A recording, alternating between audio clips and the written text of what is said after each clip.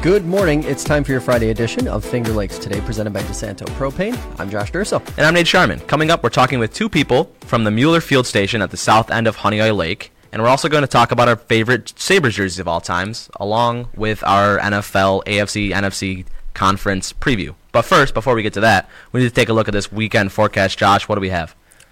We might see the sun. Wow, that's breaking news. This afternoon, Friday afternoon, and Saturday afternoon, there is an outside, albeit slim chance that we see some sun, breaks of sun. Wow. But it's going to be mostly cloudy, so don't get too excited. Breezy today, mostly cloudy, like I said, high of 35, low 29 tonight. Saturday, we're looking at mostly cloudy skies, still breezy. Like I said, maybe a break of sun during the afternoon, snow showers in the morning, high of 37, low around 30. Sunday, a little bit of unknown here. High temperature is going to be closer to 40 than it is freezing, but there is going to be a system moving through, so that means there is going to be precipitation, snow, rain, sleet. It's probably going to be all of the above. High of 39, low of 25.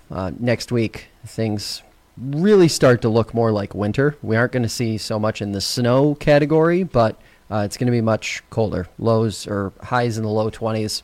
A couple days we're going to struggle to get out of the teens. Overnight lows are going to be around 10, 12 degrees. So January, February, it's going to feel like January, February next week. And since it's the end of January, I guess it's, we're due.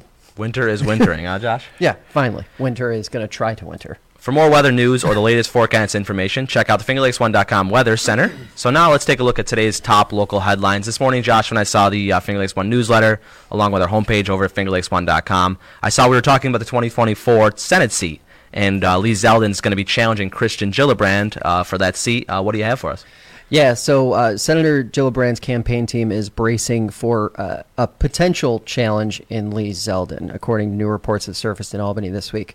The Long Island Republican ran for governor last fall, and while he was unsuccessful, his campaign overall was viewed as a success in terms of creating a competitive race. He ran a campaign that saw good Republican turnout, especially upstate.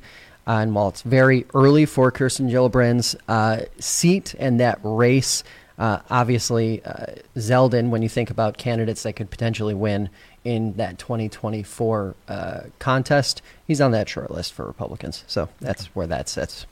Do you think that Lee Zeldin could take down Kirsten Gillibrand? No, I don't think so. Okay.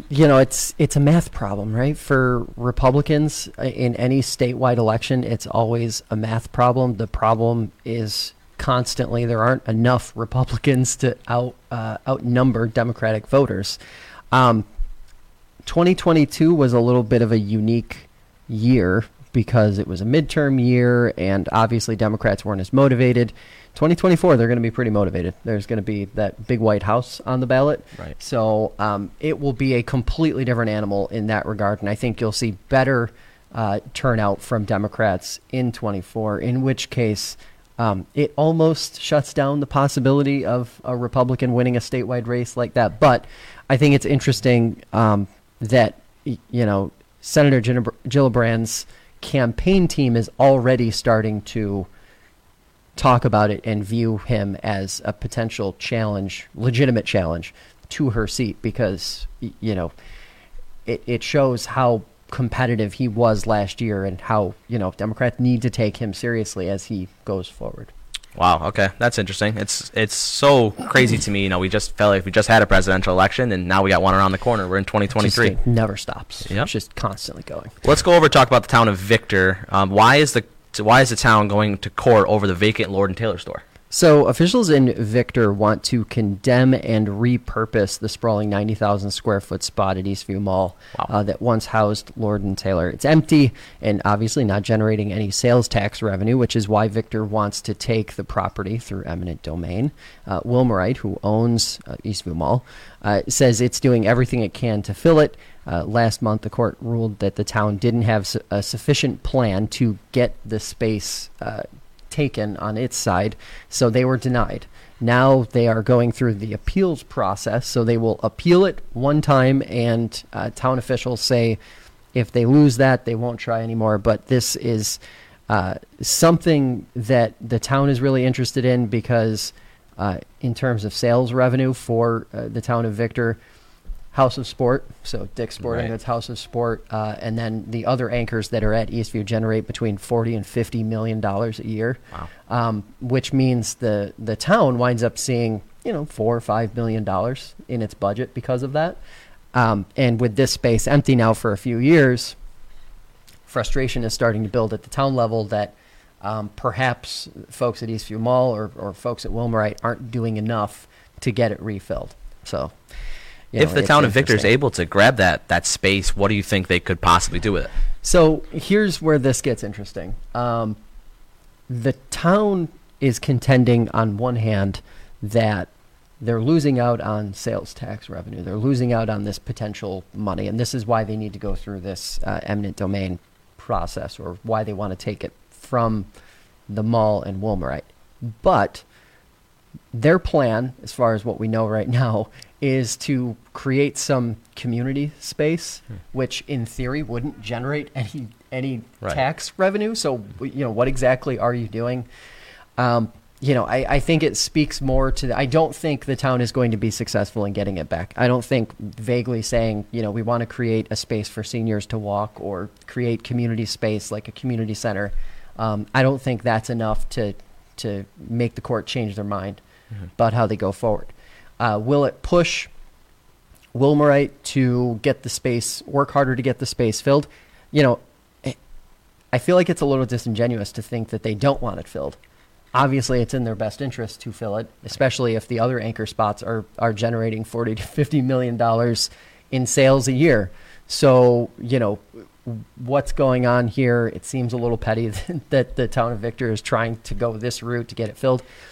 Just acknowledge the fact that retail is not what it was, a few years back or, before the pandemic, or much less what it was 10 or 20 years ago. So filling these gigantic spaces, 90,000 square feet, that's a huge space. Right. Filling those spaces is really, really hard. Right. So it's just not, I don't think I don't think this is going to go anywhere. And I think at the end of the day, Victor's going to have to work with Eastview Mall on a plan to get it filled. Maybe it is something other than just straight up retail space, but I don't think going this route is the way to make that happen. So. Yeah, props to Dick's Sporting Goods for filling that huge vacant space in Eastview Mall. That really helped revitalize that mall, in my opinion. We spoke with an Eastview Mall representative not too long ago here on the show, and they're just thrilled to have them there. So props to DSG. Yeah, and it's tough because obviously retail shopping malls are not what they were even just in makeup in terms of like what stores you see inside of them. They aren't what they were 20 years ago. So obviously this gave it a shot of life. And I think if something else could potentially go into that Lord and Taylor spot, it could, give Eastview Mall, which by the way is the healthiest of all the malls between Rochester and Syracuse, of course. It could give it another shot of life, but it'll be an interesting one to watch. We should know in the next few weeks how that's going to pan out. But it's time to check out one of the coolest spots in the Finger Lakes, located near the southern end of Honeyway Lake. The Mueller Field Station is run by Finger Lakes Community College and provides field-based education for academic programs, laboratory experiences, community outreach, and more. This week, Rebecca Swift caught up with two members of the Mueller team. Check that out. Where are you ladies sitting right now? We're sitting at Mueller Field Station, which is owned by Finger Lakes Community College, and it's located at the south end of Honeyway Lake. And so tell us a little bit about what you do on the day-to-day. Like, what are your jobs? We do a lot with K through 12 education. So a lot of the area public schools will bring groups of students here for field trips. So we might get something like a fifth grade like living environment class, or like ninth grade AP biology, and we usually take the students canoeing and then do other programming like macroinvertebrate sampling, talk about water quality. So it's basically kind of like place-based learning, where the students will come and will kind of meet the requirements of whatever class it is that they're in. But we talk a lot about like biodiversity and kind of just different aspects of the environment. So how did you two, I guess you can answer one at a time, come to be in this position? Is this something that you're both like really passionate about and that you love doing every day? And like, how did you come to be in these roles and why? So I guess to start, we're both Finger Lakes Community College alumni. So networking played a really large role in the positions that we have today. So we went through the conservation department. We both got degrees in that department. I got mine in natural resources conservation, law enforcement, and then you were environmental science. But yes, I mean, I've always grown up loving nature, being outside, and always wanting to share that passion with other people. So Yeah. And yeah, so similar start to our education at FLCC. I have a undergraduate degree in wildlife management and then a master's degree in sustainable natural resource management. And so I did a lot of different field work with really in wildlife management. And then I kind of moved back to this area. This is kind of where I'm from, and this job was available. And I just thought it would be really cool to come back to where I started everything. Absolutely. And so tell us a little bit about this property, this place where you are. Like, what is it? yeah, so well, there's a lot. I don't know how much to say. So this property was donated about 22 or 23 years ago to Finger Lakes Community College. It was originally owned by Emil and Florence Mueller. This was their like summer chalet. They came here to enjoy the Southern Honeyway Valley. But once FLCC acquired it, it became this research and education center. So not only do K through 12 students come here for field trips, we also have conservation students from FLCC come down here to take classes. We have a lot of community events. It's really used in a diverse way. So lots of different audiences come down here. We're adjacent to a silver maple ash swamp. So this wetland is really like the highlight of this place. So that's what we explore. That's what we introduce people to. And I'm going to stop there, I think. We'll delve more into it here in a minute. Okay. So that's perfect time, but we're going to talk more about it. So go ahead. It is kind of cool because, as Allie had mentioned, this was someone's home. So when it was originally donated to FLCC, it was still very much looked like a house. And now, as you can see behind us, it's kind of, at least the downstairs kind of morphed more into like a classroom atmosphere. So that's set us up really well to hold all of the things here that we host.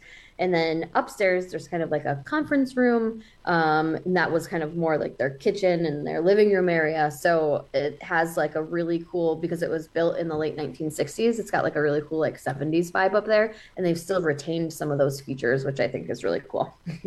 Oh, absolutely. And so some of the things that you have going on, I mean, it looks like a lot of programs. I mean, some of these pictures are from winter, some of them are from summer. I guess let's start with what is happening right now. Like, what have you been up to? You want to start and then I'll... Yeah, winter is a little bit of a slower period, but we are trying to bring in more people to really enjoy this space in the winter because there's a lot of awesome stuff you can still do outside in the winter. So this weekend we have a 4-H club coming, and we're going to go outside and learn about animal tracks and sign in the winter. That's a great time to learn about that.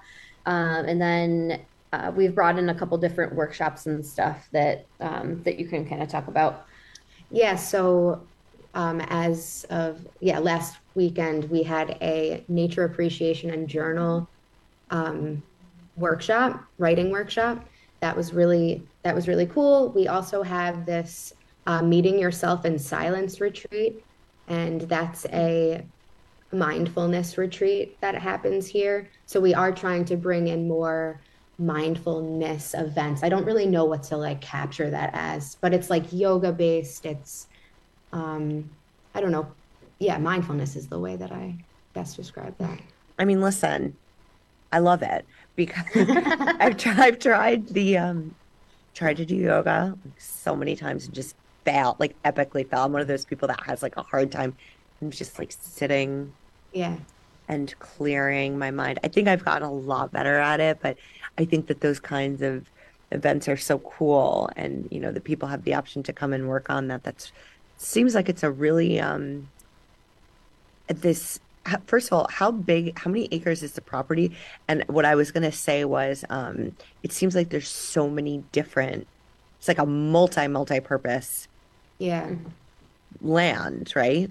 Yeah, that's what it's turning into. Honestly, over the past couple of years, we've really introduced different disciplines to this space. So it's 48 acres, and Wow. it just, yeah, there's just the ability to host such a wide range of things, like gardening workshops. Like we have kayaks and canoes. There's yoga that we can do under the pavilion. So, and then the indoor space is great for meetings and business retreats, whatever it is. So we're just trying to diversify, and bring as many people here as possible. So, And so talking a little bit about the yoga classes, it looks like those are outside more in the summer probably. But yeah. can you talk to us about, like, I'm looking at, it looks like almost like a pavilion that they Mhm. do it under. Is that something that is open to the public, or how does that work? That's a great question. So we're not technically open to the public. It's really an invite only basis. We do have these community offerings, and there's plenty of opportunity to come here, but you have to like come for an event or for a field trip. So you can't just show up to the field station and start walking around. At Why the is that? I have had that same question. I don't know.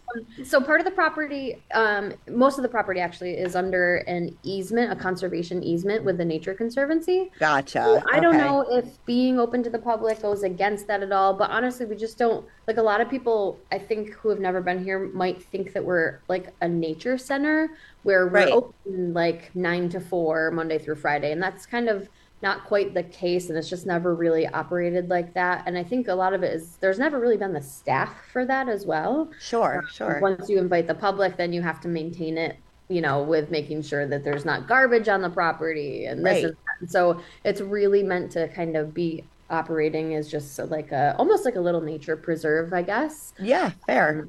So we're not open to the public, but if we have an event and we want you to come, then please come. Yeah. Absolutely. So how do people find out, like, how does one go about getting an invite or finding out about events? There's a few different ways that we spread the word. So Facebook, we have FLCC Mueller Field Station Facebook page. We have an Instagram page.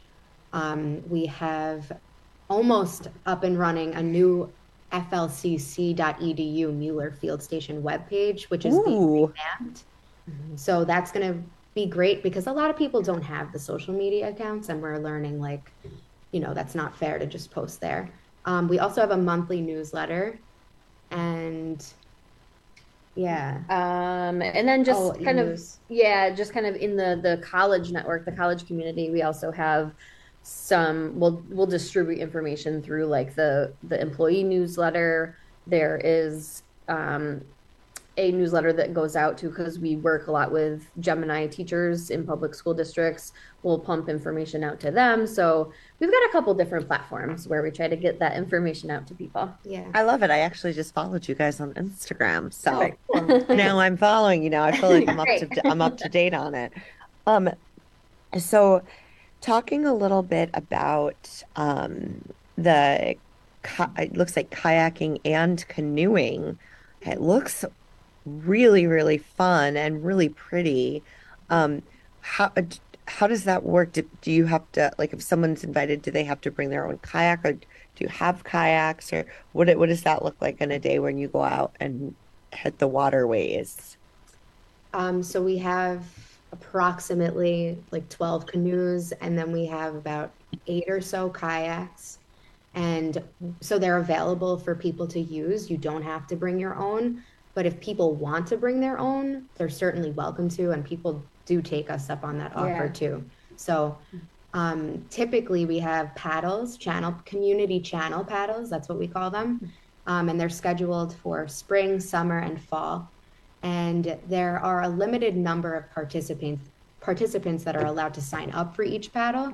We try to keep it nice and small, just because it's more meaningful that way. You can see more, and talk to the group. Yeah, and just for safety reasons too, I think we want to make sure that we keep everybody together and kind of are able to even just chat and have some nice conversation while we're out on the water. And then there's some really great just natural things happening out there as well. I think a lot of people really gravitate, like if you're coming, you probably think it's fun to be out in the water, but then a lot of people like to learn about the ecology of what's happening. So we do have beavers and river otter, all sorts of cool birds. So if it's a smaller group, it's a lot easier to stick together so that we can also talk about those elements while we're out there, which is really nice. Absolutely. And that kind of transitions perfectly into my next question. I was going to ask about the wildlife. You got a lot of birds, a lot of reptiles. I mean, there's a lot of there's a diverse ecosystem, right, happening. You talk about some of the cool insects or animals or reptiles that you've spotted while you've been there. Yeah. So we have a lot of trail cameras out on the property. I don't know if you're familiar with them, but it's just basically an little outdoor camera that operates 24 hours a day, 7 days a week, as long as there's batteries in it. And so those are kind of staged throughout the property, and that's a lot of how we do a really passive wildlife observation. So there's things on the property that I've never seen with my own eyes, but we know they're there because of these forms of observation. So we have black bear, we have bobcat, we have coyotes, fox, we have fisher, definitely a couple different species of turtle. We got snapping turtles, peanut turtles, and then tons of birds. We actually do something called Project Feeder Watch throughout November and April, where we're doing bird observation at like our bird feeders.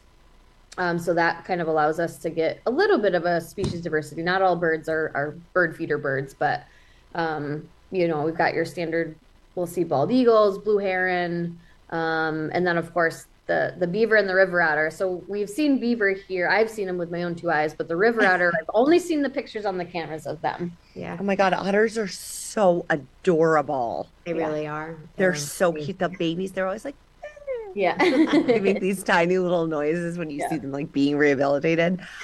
Circling back around, you went real quick over black bears and bobcats. Say what? Yeah. That's really so like when, how, and what, where. You know what I mean? So what's cool is we get pictures of them on these trail cameras like Chelsea mentioned, but we also see their tracks.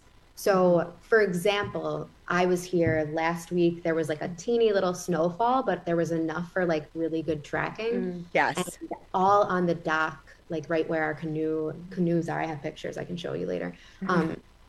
But there were bobcat tracks. So cool. So that's just another way that we know that these animals are here, and it's really fascinating and exciting.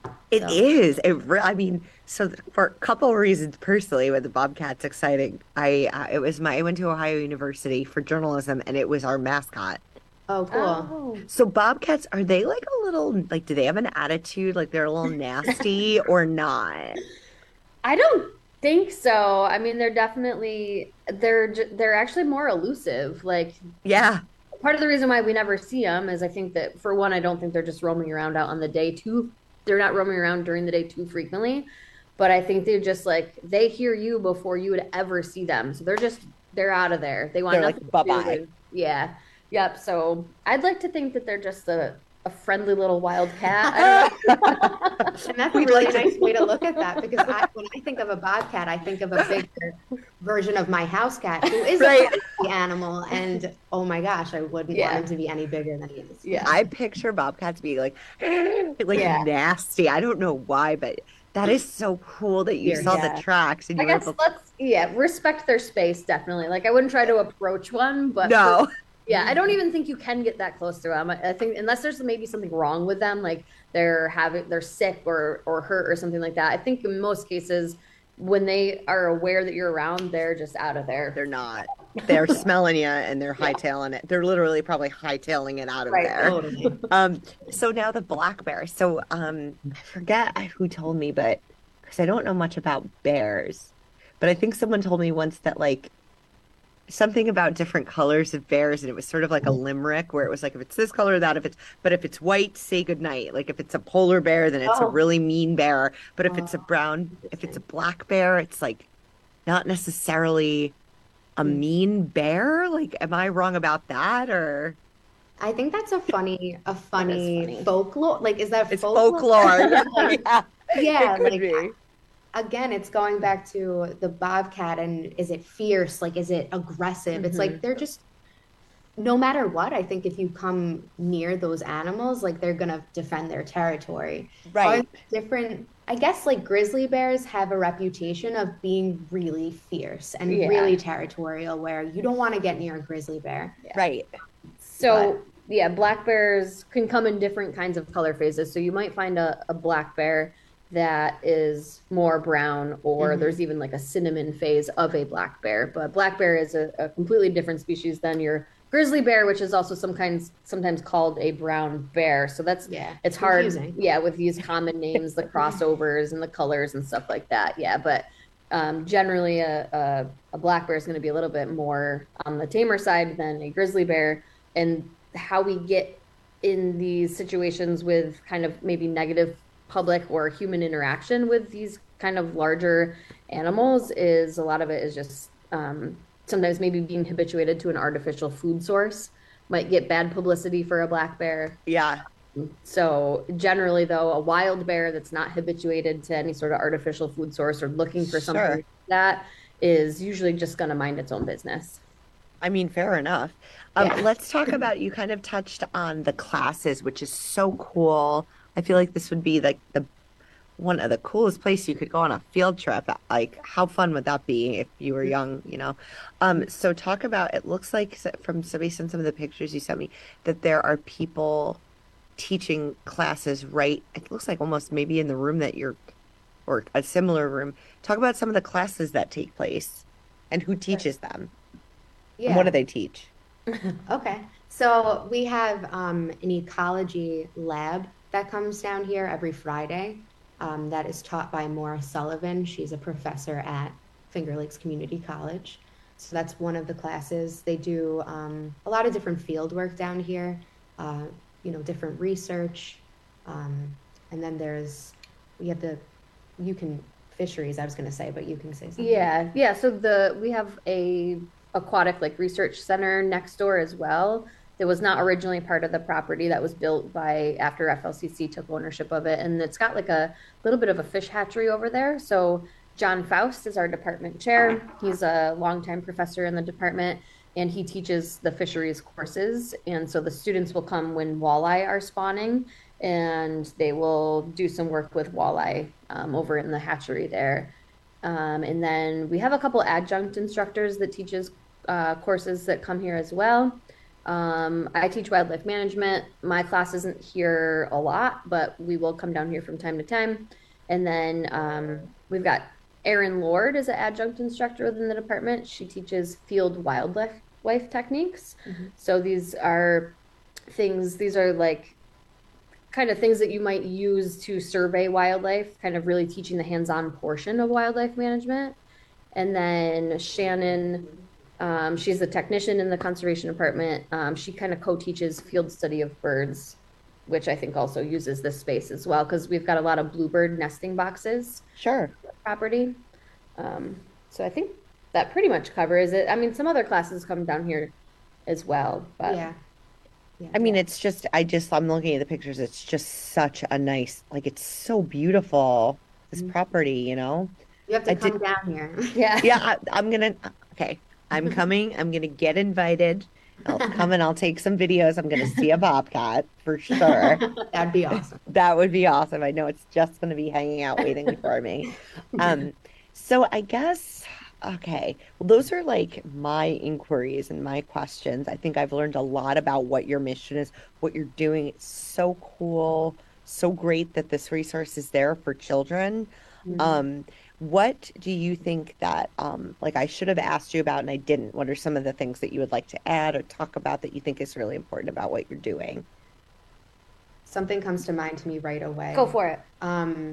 That I think is important to mention but I don't know how things work with your organization. So I want to say that this is traditionally Seneca Nation land. That's just an important piece that we didn't say in the beginning. So I can actually type something up for you or give you a little bit more on that, but Seneca Nation land traditionally. Gotcha. I, again, would have no idea. Yep. And it is a beautiful piece of land. Anything else that you wanted to add? Yeah, we also try to do a little bit with kind of broadening our scope now past just the public school. We're really trying to reach more diverse communities, and we're trying to add in some like homeschool groups and stuff like that. So we just want everyone and anyone to be able to come down here and enjoy the space, enjoy being in nature. It's a little piece of solitude, and I think that everyone should have access to that. So we're really trying to really jump into these other different areas of education. I love it. I mean, and definitely, like, I know Lenore is awesome. Like, she'll definitely let me know if there's any news. She's really on top of it. But like, if there is anything that jumps up in your mind that like would be cool or interesting that you want to get the word out to people about, you guys, I think have my email, correct? Yeah. Yeah, there's one more thing that popped into my mind, which go for it. We have a monthly presentation series called a talk on the wild side. And we bring in different presenters from various backgrounds and expertises, and they come here and we have like that space upstairs, and that's where they give their presentations. Sometimes they can be held outside, but we do have we have 3 or 4 of them lined up. So we have the title of the presentation, what's going to be talked about. So that's something that would be cool if you can kind of share that with your audience. On the other side of the break, we'll be talking about a big sports weekend here coming up, and we'll be also debating the best Sabre jerseys of all time. Stay tuned.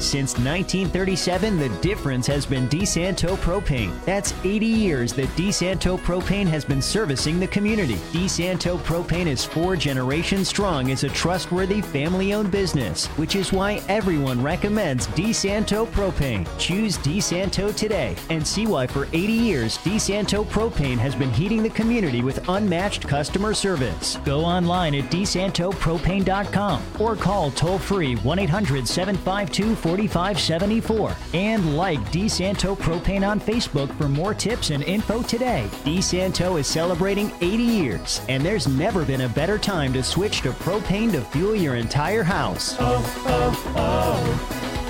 DeSanto. Since 1937, the difference has been DeSanto Propane. Dr. Jeffrey Halstead has been Canandaigua's hometown dentist for more than 35 years. Canandaigua Dentistry offers routine dental care, as well as cosmetic dentistry, implants, and dentures from a highly trained, experienced staff.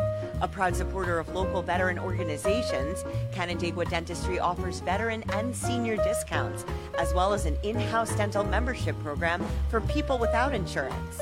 Dr. Halstead and Canandaigua Dentistry is committed to providing you with personal, professional care. Whether you are searching for a family dentist or a cosmetic dentist, the Canandaigua Dentistry team promises to go the extra smile for you.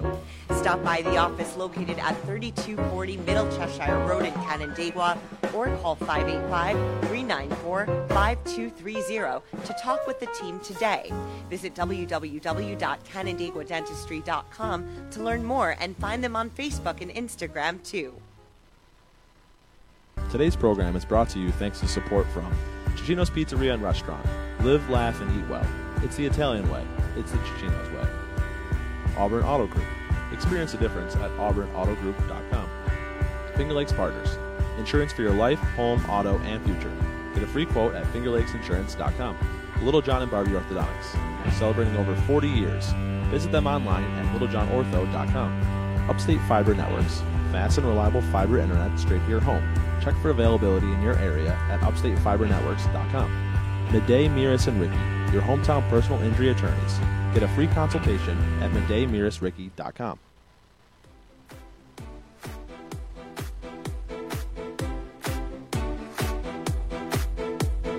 All right, welcome back to Finger Lakes today. It's time to talk sports, and we've got Jim Sinicropi, Kyle Evans, and of course, Ben Sharman. We're all here, and we're going to be talking about NFL coming up here. We're also going to be talking about the Sabres, but first, we need to talk about high school basketball.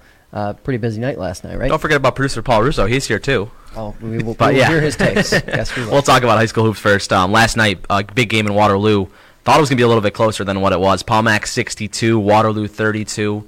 Boys basketball. Ian Goodness with a game high, 29 points. He's been incredible for the Red Raiders lately. Been scoring at will. Just scored 1,000 points, and had another 1 point away from a 30-point night last night. So a big, huge win for Palmac. But guys, I did not expect it to be a 30-point game last night in Waterloo. Waterloo did beat them earlier in the year. I expected Palmac to win, but I don't think by this many. Yeah, I think it's time to panic in Waterloo. Their story was too good to be true. They've lost like 4 in a row. They're not scoring as many points. They're not playing good basketball, and I just don't think they're as good as we all thought at one point. That Palmac defense is incredible. I mean, they hold Paul Geneva under 40 right in that one game, and now they've held Waterloo to 32 last night. So they play a little bit different of a zone, right? So that's almost like a 3-2, right? They Paul? play 3-2 a lot, which is kind of different. But yeah, it's looking like the East is going to come down to Palmac and Wayne now. Wayne's also been playing great. They won again last night. They won again. They beat Whitman. They moved to 12-3. So Palmac's 11-4. Wayne's 12-3. So right up in the top in the FL East. We'll talk about that a little bit more on Monday. We'll say maybe we can start talking about. I don't know if clinching is a little bit too early to talk about that in some regards, but we're 2 weeks out. Yeah, we can look at paths that teams have to kind of to go through. One game that I saw tonight in the boys slate. Red Creek's playing ER. Both of those, that Red Creek team has been playing well. Maybe not necessarily getting wins, but against Lions, I thought they played real well. 13-point game. Same with ER. They played Lions pretty tight last week too. So that'll be an interesting game, kind of for second place in Wayne County. Yep, Red Creek is emergent, coming from nowhere really to put together a nice season. They're a winning basketball team. Yep. And tonight will be a big one for them. And we'll hop over to the girls' side. The Dundee Bradford Brave Scots, they beat Marcus Whitman, as they keep their winning ways going over there. And Miners also beat Newark. The Blue Devils now go to 9-5 on the season. The girls over at Miners having a good year. They've been playing good basketball as of late. Good to see them playing well. Yeah, I mean, I don't know. The record's good. They got to keep getting better towards sectionals. I don't think that our Coach Verkey's particularly happy with some of their losses this year. Right. Some close games though too. Even in those losses. Yeah, the question is, when they get into B2 sectionals, are they going to be able to make a run? I mean, they certainly on paper should. So right. Nice to see them get a win against Newark. But again, that's a team that they should handle, and they did. So time will tell, right? Right. And an absolutely huge game tonight in the Finger Lakes East for the girls. 12-0 Waterloo going to Palmac, was 11-2 on the season. They played tight earlier in the year. Waterloo came out with a victory. Paul will be there with the Palmac students on the call on the Palmac Athletics YouTube channel, as well as on fingerlakes1.com radio. So, Paul, that should be a great matchup tonight. Tell us a little bit about that one. Yeah, I mean, obviously it's been overall light week, right? Midterm week and stuff like that for the students, but I'm imagining that Palmac's had this thing circled for a while. Mm-hmm.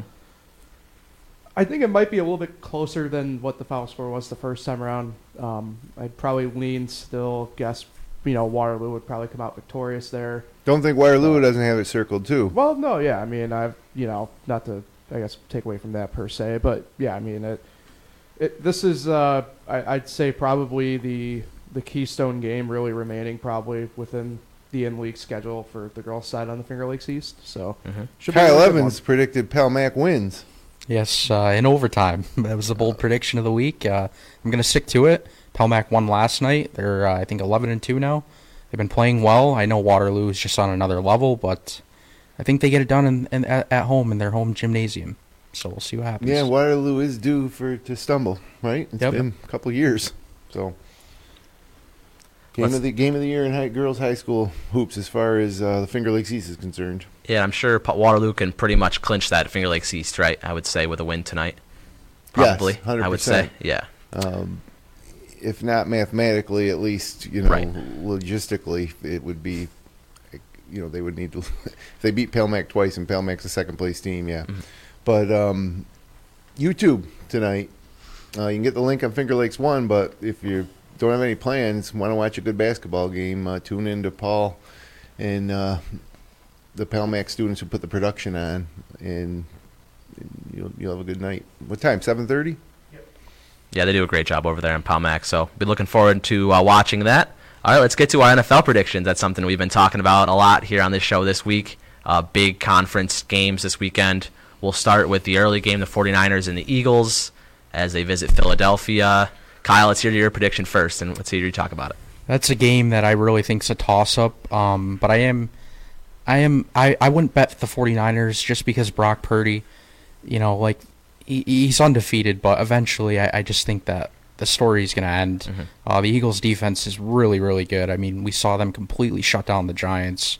The Giants rolled past the Vikings, and their offense was kind of heating up at the end, and they just made them look like their offense wasn't good. Who else has good defense? The 49ers. Yeah, I mean, their defense definitely could get them a win, but I think they're two best defenses in the NFL. I think the Eagles just do a little more to get the win, so I'm taking the Eagles. With the points, minus 2.5? 2.5, right? Yeah. I mean, this is a betting preview here, right? Yep. Yep. What do you? So you're I'll take the Eagles. Money line? I'll take the Eagles by 3. Yeah, I mean, I've had really tough time with all these games this week and 2 games. I was really confident in the divisional round, and I nailed all 4 of them. Got lucky with Jacksonville getting a late field goal to cover. San Francisco game against Dallas was a little closer than I thought, but at the end of the day, so having such much success last week, it makes me a little nervous this week, because nobody wins them all, right? So if I'm running a 4-game streak, and another thing for me going into this weekend is I have a futures bet on the Bengals. I bet $40 before the playoffs started on the Bengals plus 850, so that pays 380. So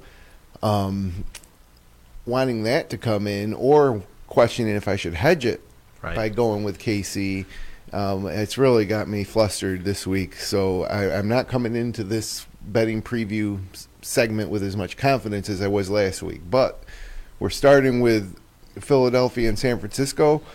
All I hear is that, Purdy's a rookie, this is a big stage. This is where the road ends. And that might be true, but guess who? Jalen Hurts and Brock Purdy both are 1-0 in the playoffs. Mm-hmm. Jalen Hurts doesn't have any more playoff experience, and he certainly hasn't been in. Well, Brock Purdy has more. He's played. Yeah, he's played actually played one more game, Yep. and neither of them have obviously played an AFC Championship game. But that being said, obviously Jalen Hurts is better than Brock Purdy on almost every level, right? Mm-hmm. And if you look last week, Brock Purdy really didn't do a whole lot. Their defense won them the game. It was clearly obvious. He had just over 140 passing yards, no passing touchdowns. I mean, he was kind of just out there. I mean, they didn't really. He didn't Kyle really do too Shanahan, though, much. kind of by design against that Dallas defense, I think didn't want to put Purdy in a position where he could make mistakes. And when you got McCaffrey, you don't really need to throw a whole lot. So that's also holds true. You got two of the best defenses in the 49ers and the Eagles, but another great defense was Dallas. So I don't know if this Philadelphia defense is that much better than the Dallas defense. But San Francisco did struggle a bit to get that win against Dallas, and if Dak Prescott wasn't so terrible, Dallas might have won. So that gave me a little pause because several months ago, well, let's say around mid-November, I said to myself, it's going to be Bengals 49ers. Those are the best 2 teams in each conference. By the eye test, sometimes you got to see the forest through the trees, right? And I haven't questioned that until this week, and now I'm questioning it on both sides. I'm a little more confident still in the Bengals, but I do think that this might be the end of the road for San Francisco. I think that they could ram it down their throats with McCaffrey and Elijah Mitchell. Both of them are not 100% healthy, which is a concern because they're going to need to run the ball to win the game for sure. So one other interesting side note, Purdy and Hurts face each other. Purdy at Iowa State and Hurts at Oklahoma in 2019. It was one of the bowl games. I can't remember the bowl game, but Oklahoma won 42-41. They were 14-point favorites. Not that matters this week, but it's kind of interesting. And Kyle Shanahan in the last 20 years is 7-1 against the spread in the playoffs. It's just another making thing a big case for San Francisco over there. Well, I want to bet San Francisco, but when it comes right down to it, here's my play. I got Philadelphia on the money line and under 51.5. So the over-under is 46.5, but I'm teasing it up to 51.5. I think it's going under. I just want a little cushion. And so Philadelphia wins under 51.5. Parlayed is plus 160. So basically, double or 1.5 times your money. And I also might just go straight up on the under. But there's some player props. I think that in trying to figure out who's going to win this game, I did find some value in some player props. I like Hurts over 1/2 interception. That's basically even money. I think the defense is too good. I think, while Purdy might be protected by Kyle Shanahan, I don't think that Hurts is going to be out there winging it. And I think he's going to run a lot, to be honest. Yep, and that's my second player prop. I got him over 40.5 rushing yards. He averages 53.4 rushing yards this season. I also got a player prop, longest rush over 13.5. And I think that with the pressure from like Armstead and Bosa, that he's going to get flushed out of that pocket and he's going to take off. And he is the best running quarterback in the NFL, in my opinion. He brought me to my fantasy football championship game this year. Justin Fields might be up there. Justin Fields from Chicago is pretty good at running the ball. You're probably right. But Fields obviously doesn't throw as well as Hurts, so maybe he gets overlooked. But he can obviously run just as good as Hurts, or maybe better. But so I do agree with you there. I like Hurts on the ground. I like Kenneth Gainwell over 23.5 all-purpose yards is a player prop. I like A.J. Brown, longest reception, 26.5 yards at minus 110. And I got Christian McCaffrey over 57.5 rushing yards, minus 115. So, again, not confident in that Philly's going to win, but I think they are. I think it's going to be low scoring. And so I also got some of these player props. So what about you, Paul? Who you like? I guess I'll take a quote from Stanford Stephen the Bear. The underdog is howling for me. I'm rolling 49ers. I picked them at the beginning of the year, so as I've alluded to all week, you gotta stick with, if your pick is still alive, in my opinion, you gotta roll with them still. So, I'm rolling 49ers. I do agree. I think maybe offensively you do have to give the edge to the Eagles, but to me defensively, there was just something about that San Francisco defense all year, and really since the jump, that to me has been really spectacular. Obviously, it's no disrespect to Philly's defense. They're probably, really to be fair, statistically they're better. They're the number one defense in yards per game compared to San Francisco. I think it's fourth in the league in yards per game. Depending on what metric you want to choose to measure defenses. There's also some other facts here. San Francisco on the year has 20 interceptions, 10 fumbles. That's 30 takeaways. Philadelphia 17 interception, 10 fumbles. That's 3 less than San Francisco. They both given the ball away on offense 19 times. It's really an even matchup. San Francisco's on a 12-game winning streak. They last lost against Kansas City back on October 23rd. And, of course, Jimmy Garoppolo and Jeff Wilson was the quarterback-running back combo back there. So a lot's changed, right? Whole different team. Yeah. Since getting McCaffrey in Week 8, they're 12-0 and 10-2 against the spread. So I don't know. One of the final determining factors for me was the fact that San Francisco's coming all the way to the East Coast.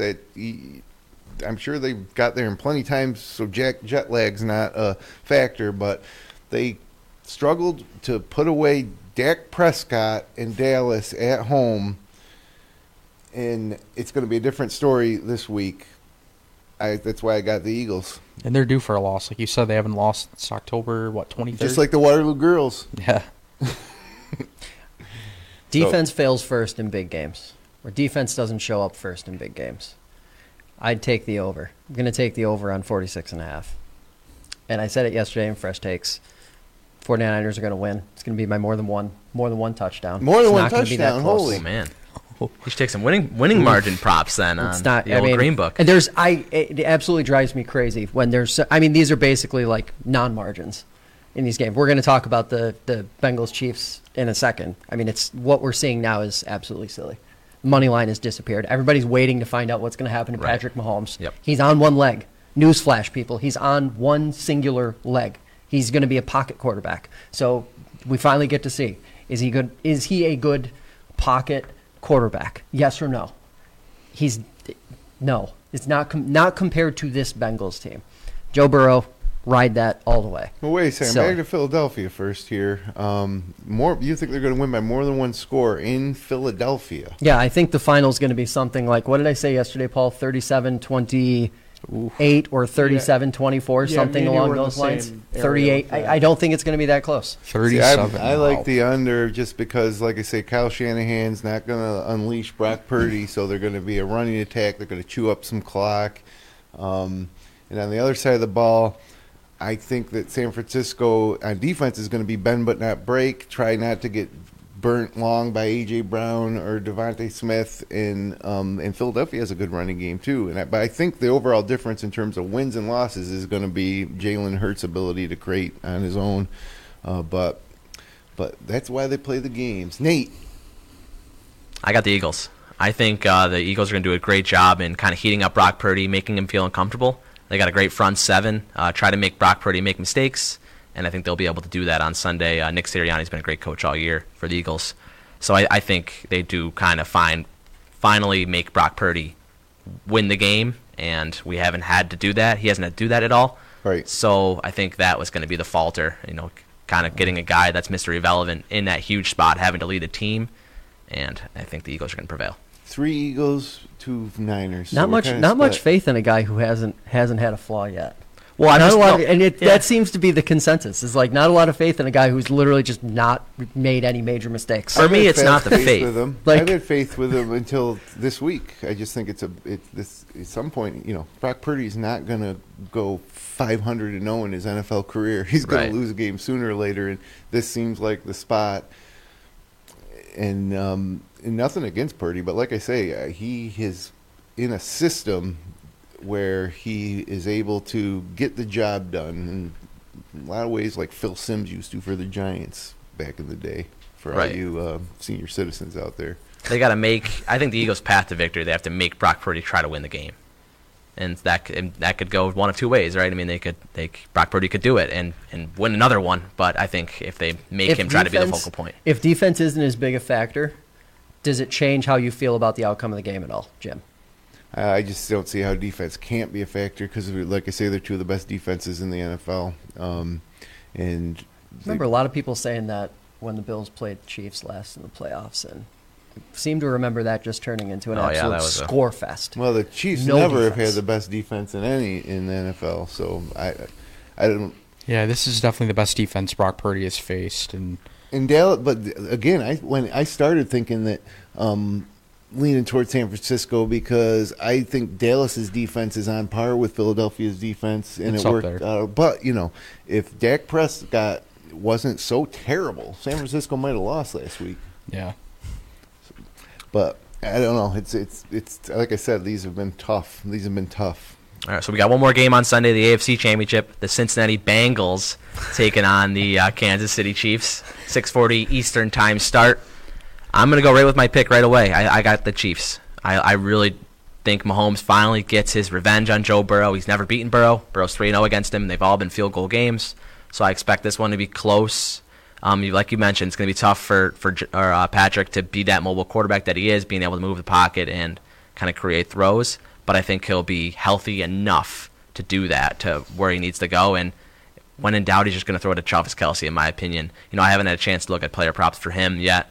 But he had 15 catches last week. Their lives are not good. Probably over 8.5 is probably his line, if I had to guess. And he's able to kind of find soft spots in the zone, just get open and run and be athletic. So I think Kelce will have a big game again, and the Chiefs will beat the Bengals. Wow. Yeah, well, I mean, look, again, like anything's possible here. And as far as Mahomes, who knows? Like he appears, that was a pretty serious injury. He practiced yesterday. Yeah, and they're gonna tape him up. They're gonna shoot him up. And so they said in the media part of practice that he didn't look like it hampered him too much. So take that for as you will. The whole practice isn't obscured to the media, only part of it. Right. And the media said he looked okay, but. So how much of that scrambling that he does during a game, that improvising, how much of that do you think he's doing in practice, especially after suffering that injury that he did last Sunday? Not a lot. You're seeing basically him just going through the motions. It's hard to make that stuff up too, right? It's hard to draw up what he does in the pocket. He's unbelievable. He's not necessarily a scrambler, but what he can do in the pocket is no, real. He's amazing. He's amazing. Mm-hmm. Especially when he can contort his arm angle and make throws that not a lot of quarterbacks can make. So, Josh, we already know your pick. Go ahead and. Yeah, I just think I think the Bengals are basically in line with destiny here. Their offense just looks more explosive, looks better. Obviously, the injury is a factor. I'd take a fully healthy Joe Burrow, especially after watching what they did last week. I also like the over because I think no matter what, Kansas City's going to score a bunch, Cincinnati's going to score a bunch, and 48 seems like a pretty easy number to hit. Oh, man, guy loves points this weekend. I love it. I just don't understand the draw to these, to thinking that we're going to see like a 19-17 final or any of the other crazy numbers that I'm sure if there was an over 100, you'd take it for the weekend. They did play on December 4th, and it was a 27-24 win for Cincinnati. Mahomes only had 223 passing yards that day, and he was at 100% health-wise. So that's 51. That goes over the 48.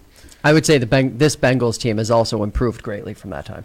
Yes, this is a different Bengals offense in particular. But they don't have the bulletin board material they had last week. I think that's going to be a big factor. I was like, that's a big factor. I decided I'm going with Cincinnati, and then they start talking all this smack. I don't like it. They were able to put it up on the bulletin board last week that they were selling tickets to the AFC Championship game in Atlanta, and that they were 5.5-point favorites in Vegas. And then Zach Taylor did a great job, and the rest of the coaching staff beating that into his guys' heads that they don't believe in us. Now they're cocky, and now they're favorites, or a little bit. Now I think they're being cocky. Joe Burrow's been always been a talker, Burrowhead though. Stadium, I've heard it called from the Cincinnati. Well, I've heard that too. Actually, yesterday the media did ask one of the Chiefs linebackers what he thought about the Bengals offense. Willie Gay, right? Yep. And he said nothing, like they're not special. He doesn't. Yeah. Oh. So everyone's kind of got that too. Yeah. Yeah. So what's your pick then? You're going with Kansas City. Kansas City with the right now it's moved back to Kansas City's 1.5-point favorites now. That was 1.5, yeah. Yeah. It was as of last night. Yeah, field goal game. Okay. And Josh likes the over, and you also like Kansas City. Bengals to win. Oh, Bengals to win, but over. Okay. Yeah, over. All right. Oh yeah, I'm sorry. Yeah. Okay. Yeah, I'm gonna, even with Patrick Mahomes banged up, I do think it's gonna be a high-scoring game, so I'll take the over. But I think the Bengals get it done, and I say they win by probably 6 points. Yeah. Okay.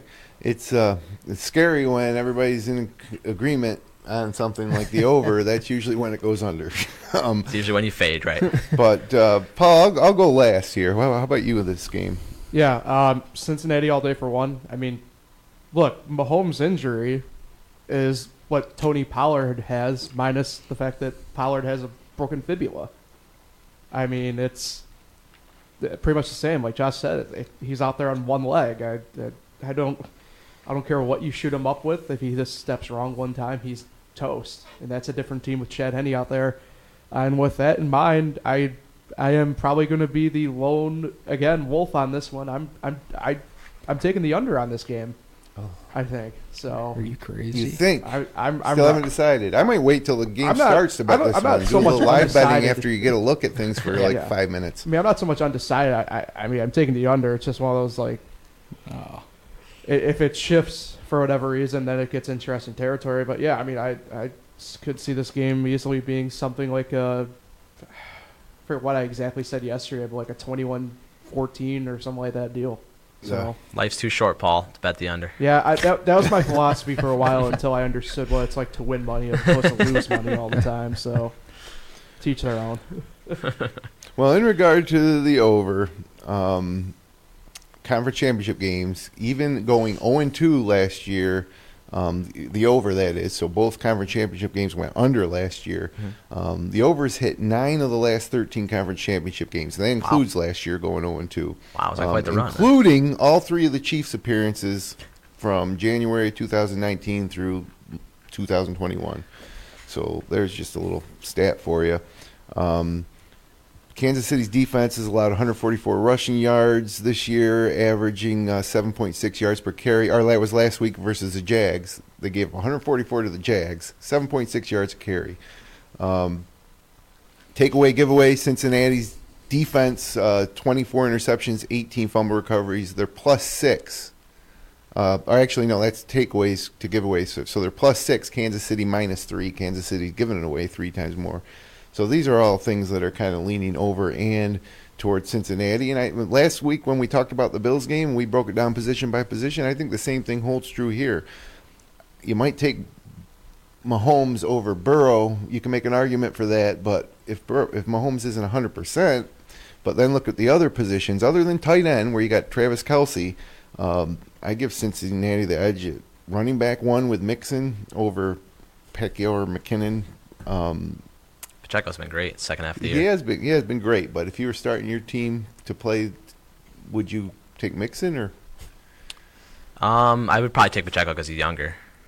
Oh, well, how about one game played Sunday? Yeah, I'd probably take Joe Mixon then. Wide receiver 1, Chase versus Juju Smith. I mean, I don't even think that's close, right? Yeah, Jamar, easily. Wide receiver 2, T. Higgins versus who? McCole Hartman? Like, who even is number 2 for? I think it's Mecole, yeah. No, it's Valdez-Scantling. Yeah, Valdez-Scantling. MVS. Either way, we like T. Higgins, right? But look, we didn't even think of him because he's just not a number 2. But that's been, the way that Kansas City's rolled over the years. They got Kadarius Toney too, though. I like him. Yeah, you gotta like him too, but there's not the firepower that Joe Burrow has. And they beat him last year. Last year Kansas City couldn't get it done, and they had Tyreek Hill. So I don't know. This all leads. Plus, the only thing is, like I said, I got that little futures bet on Cincinnati, so it would be a good opportunity to hedge it. But I can't do it. I got to stick with Cincinnati. I think Cincinnati's the best team in the AFC. So my bet is Cincinnati money line, and I'm teasing the over down to 43.5, which is at 190. Parlay them together, it's +200. I like first half over 19.5. That's also teased down from I think 23.5, so that's -200. Second half over flat 23.5. I like those bets. And then I got some player props too, if you want to hear them, and let me know if you agree or disagree with them. I got a lot of touchdown player props. I don't expect them all to come in, but if half of them come in, then it's Fat City. Not really, but it would be profitable if 2 of them came in.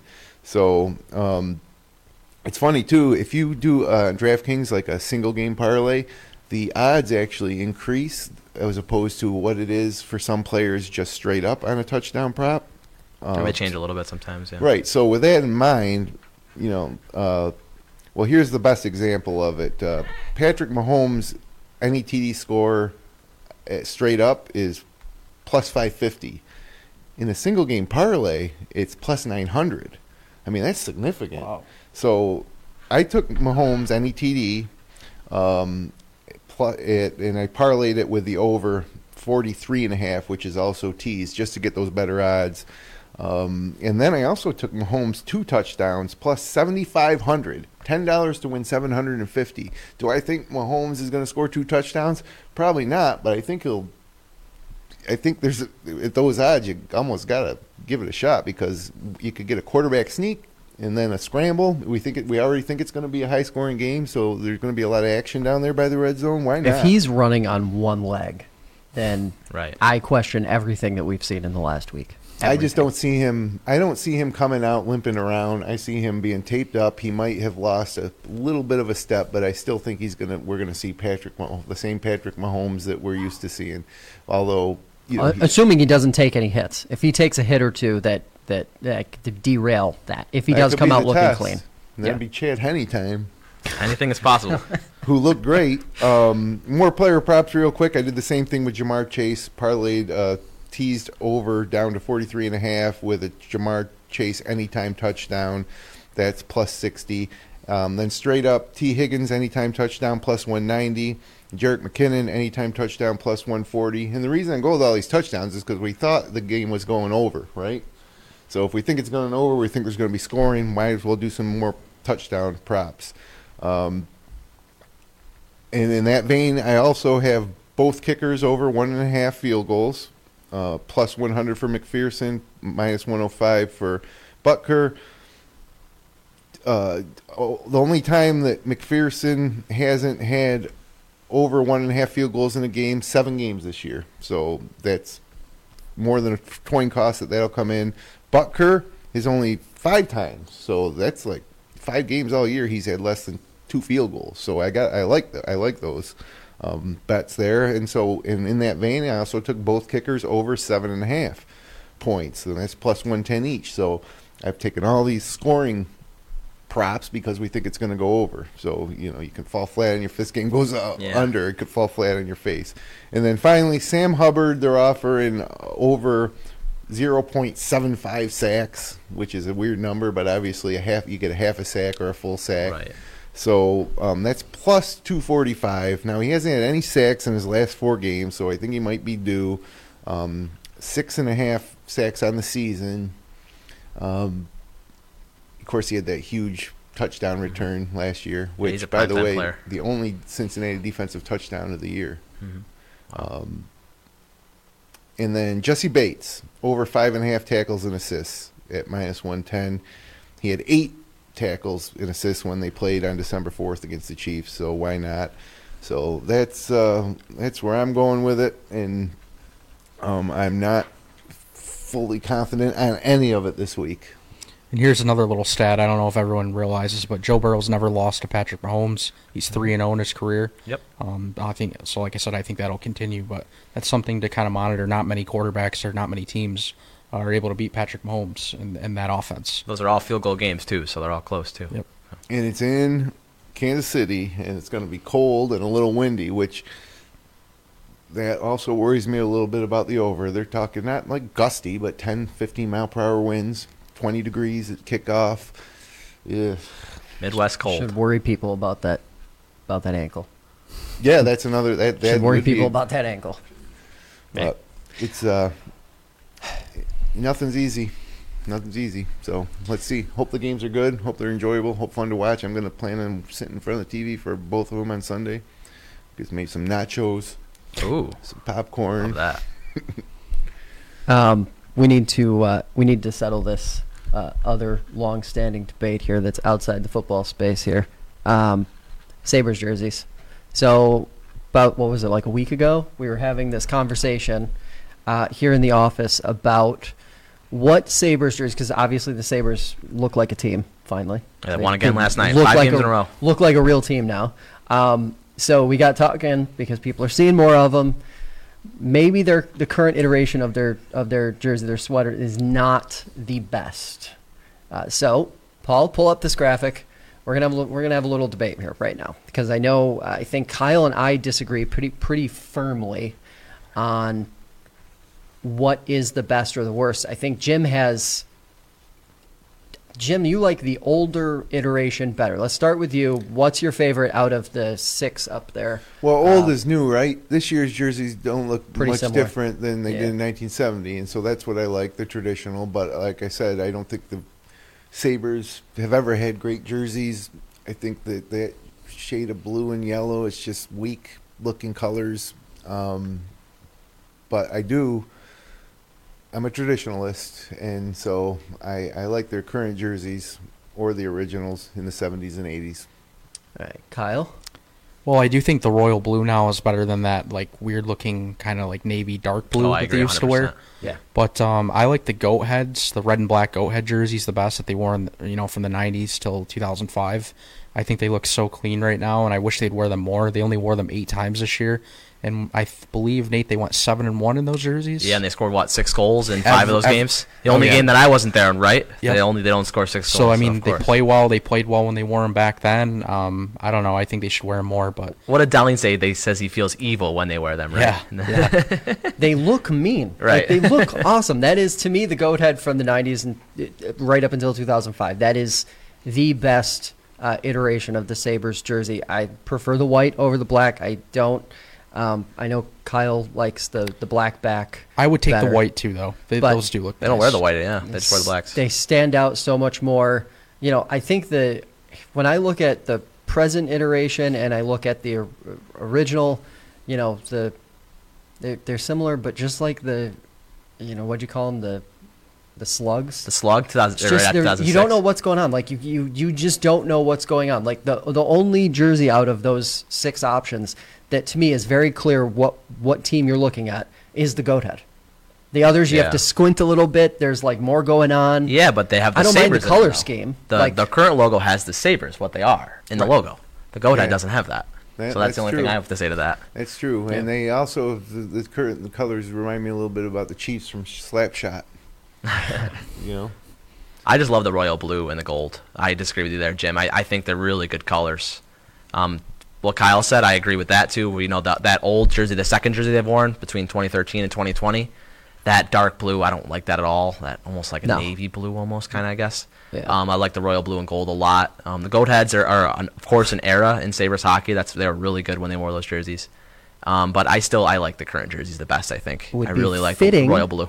Would be fitting then if they brought them back now since the team is turning the corner. Yeah. Go back to it. Or if they make the playoffs this year, would they be able to wear them in the playoffs? I don't think so. If I they think it has could, to be that decided would be pretty cool. I don't think anyone wears alternate jerseys in the playoffs, right? I don't know. I think anyone wears. I don't know. Jersey. Speaking of alternates, let's pull up those alternates. And if we had to pick one of these to go into regular use, which one would you be snagging? Kyle, what's your feeling on this one? I know I kind of talked bad about it, but based on these, I would take the current reverse retro one. I think that logo looks the cleanest. I did like the 50th anniversary ones, but now that I look at The it, gold ones, yeah. I don't know why I liked it. I'm not really a fan.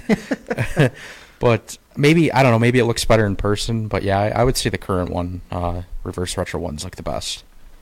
Jim? Yeah, I like the 2013-15 with the dark yellow as the main color and the darker blue on the shoulders Really? there. That's interesting. That to me is the one that stands out as.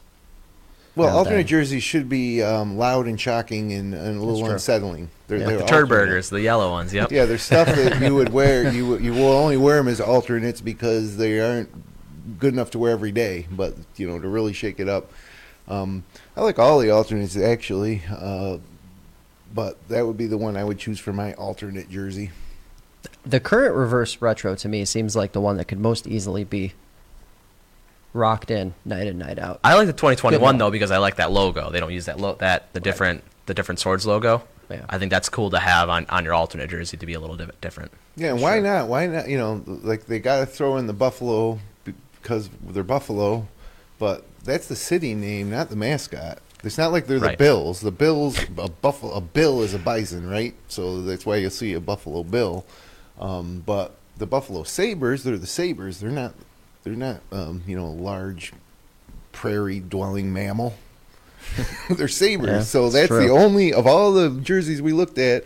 That one and the 2000-2006 alternate jerseys are the only ones that really feature the Sabres over the Buffalo.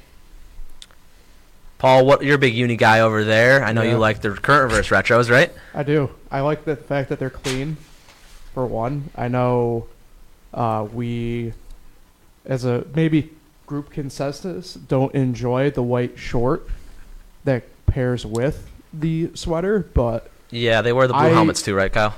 Yeah. I'd like them to go all white. It's clean. It's crisp. I mean, if I were a Sabres fan, I'd personally would feel like I'd rather have those be the primaries, I think, in all honesty. Is there any other jerseys that you're jealous of in the NHL? Who's your favorite NHL jersey?